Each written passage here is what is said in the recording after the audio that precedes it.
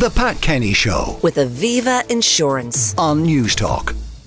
Over 40% of older renters expect to rent for the rest of their lives. That's according to Threshold and Alone. The report found that older age profiles, health conditions and illness, low income and family composition affect the possibility of securing accommodation. Now, I'm joined in studio by Sinn Fein T.D. for Dublin Midwest, spokesperson on housing, Eoin O'Broin. Eoin, good morning. Good morning, Pat. Now, this is a problem. It's maybe accelerating in its size, but it's been a problem that's been there forever, really, that older people who've been renting all their lives, they have a job, they can afford the rent, but rents creep up as they do with inflation, and suddenly incomes go down and you have a crisis. Sure. I mean, it hasn't always been there, and it has been getting significantly worse in recent years. I mean, I think, for example, the decision of Micheline Walsh on Saturday of last week in the Irish Times and then in media outlets since then, 78-year-old woman with a husband with significant medical issues, overholding in their rental property now for 6 weeks with no idea of where they're going to go, facing imminent homelessness. I think that's really brought home to people that this isn't an abstract issue. It's not an issue of numbers. This is real human beings. And the idea that we would allow our housing system to get to such an state where people in their 60s, 70s and in some cases 80s are living with that level of insecurity at risk of homelessness, or as we've seen, 40% increase in over 65s in emergency accommodation since Darragh O'Brien became minister. It really is truly shocking. And the problem is, when you look at other jurisdictions, if you look at England, if you look at France, if you look at the Scandinavian countries, they've ensured that both within their public and their private housing stock over years, they adequately make provision for people as they get older in life, either for the rents to be able to decrease in affordable ways or to be able to move either, from larger homes to smaller homes in appropriate locations or from private homes to public homes. Our housing system is just blind to the needs of older people, and thanks to organisations like Threshold and Alone, who have been shouting about this for years, and again the report today is very important. It shines a light on an aspect of our housing crisis that is often overlooked, but for which there are solutions if government had the political will to implement them. Now, the solution's obviously more supply and appropriate supply, but even where we have local authorities with housing stock, often you will have people who are inappropriately accommodated now, not because it's the wrong area for them and not because it hasn't been their own home, but because they have too much space for their needs at the time. And the councils don't seem to have adopted the idea of asking gently and politely and with lots of notice someone to move into a smaller council-provided accommodation, possibly with a better BER, lower energy ratings and so on.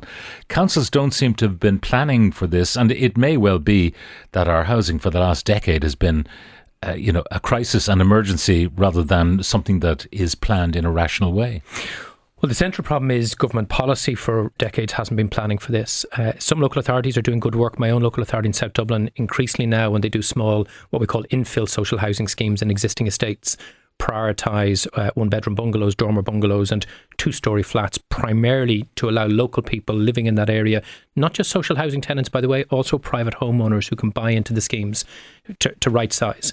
And the value of that is exactly as you say, it gives those older people within their existing communities and their support networks more appropriate, more comfortable, more affordable homes. That also then frees up 2 beds, 3 beds and 4 beds for the more general housing needs on the social housing list.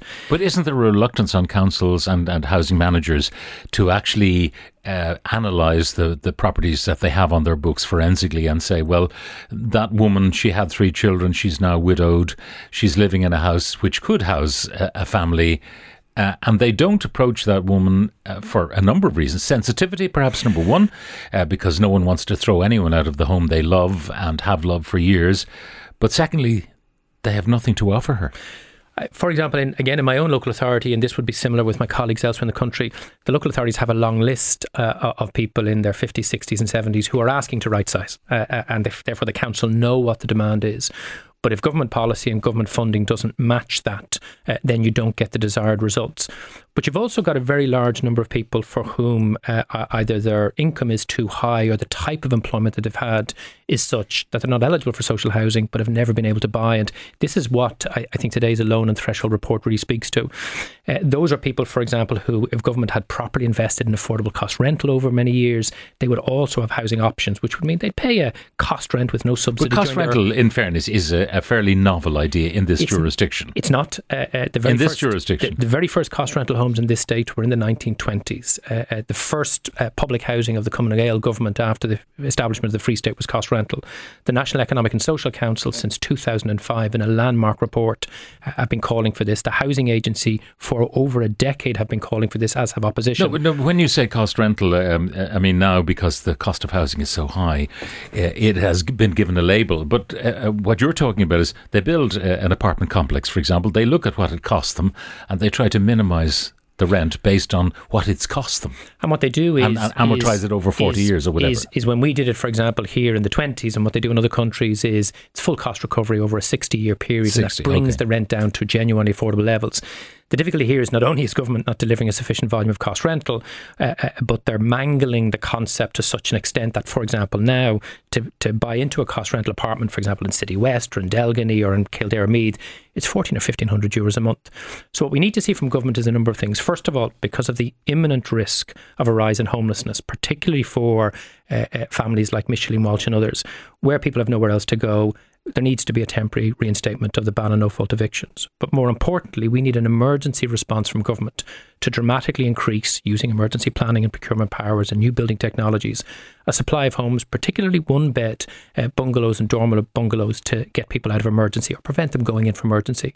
But the most important thing then is for government to accept their social and affordable housing targets are too low, are not being met, and don't meet the needs of our ageing population. And until government gets their head around that and starts changing their housing plan, this problem, unfortunately, will get worse. Government will say that they're building to capacity. I know you've said to me before in this programme that, stop building data centres, stop building office blocks, stop building, larger projects and concentrate on housing. But you are depending on the building companies, the developers and so on, to do it, because I don't think any council has the ability to build houses itself. It'll always be employing builders to build houses.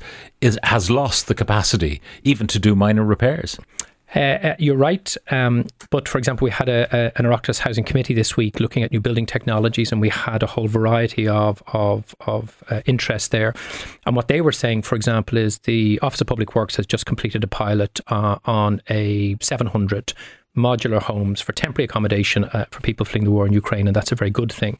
What industry is telling us is if government were to put in place a 5-year pipeline, they could dramatically scale up the delivery of high quality 100-year homes, 90 square metres, 80 square metres, 70 square metres, that can be built and put on site within 11 to 24 weeks.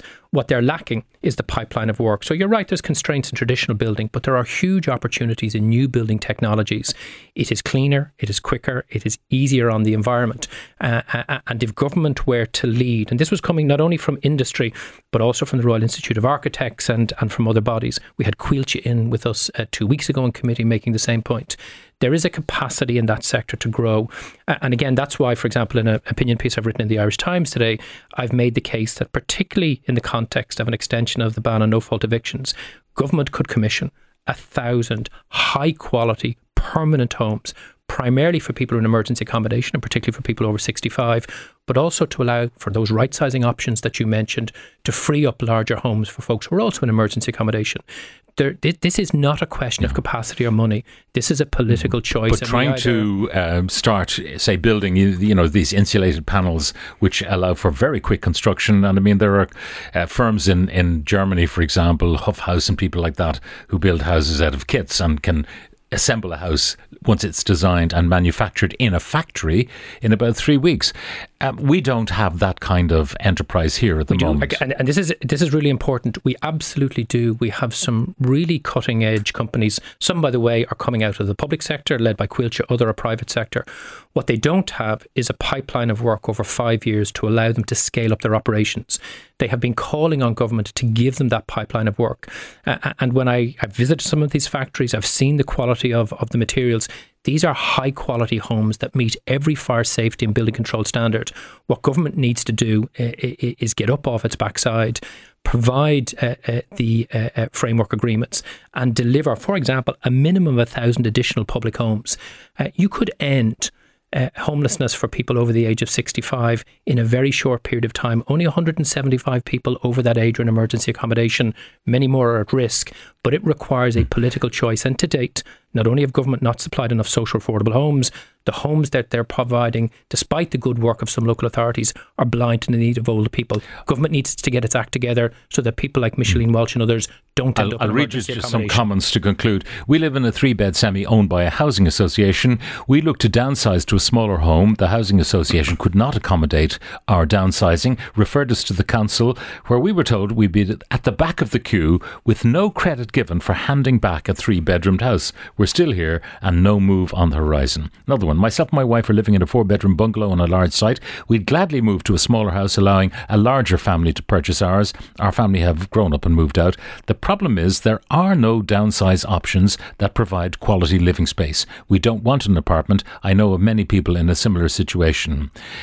Please ask Eoin about people who are renting in their 40s, early 50s, both working, not on HAP or ROS, earning good wages, earning thresholds above the max you qualify for any assistance to buy. What options are available to us? So hard to save for a deposit while you're paying rent. And that particular cohort of people, and I work with a lot of people, particularly as they get into their 50s, who are in that situation. If government was delivering a very, very large volume of good quality, affordable cost rental, it would meet the needs of those households, not just in the short, but in the medium and long term. And their rent could then fall to an appropriate level when they hit pension age. I work with a lot of people approaching pension age. They know they're going to get an occupational pension that will put them above the threshold for social housing, but unable to afford private sector rents. Large scale public housing, social, affordable rental and affordable purchase is the answer. Government is not doing that, and that's why we have these people in these kinds of situations. Eoin O'Broin, Sinn Fein T.D. for Dublin Midwest, spokesman on housing. Thank you very much for joining us. The Pat Kenny Show with Aviva Insurance on News Talk.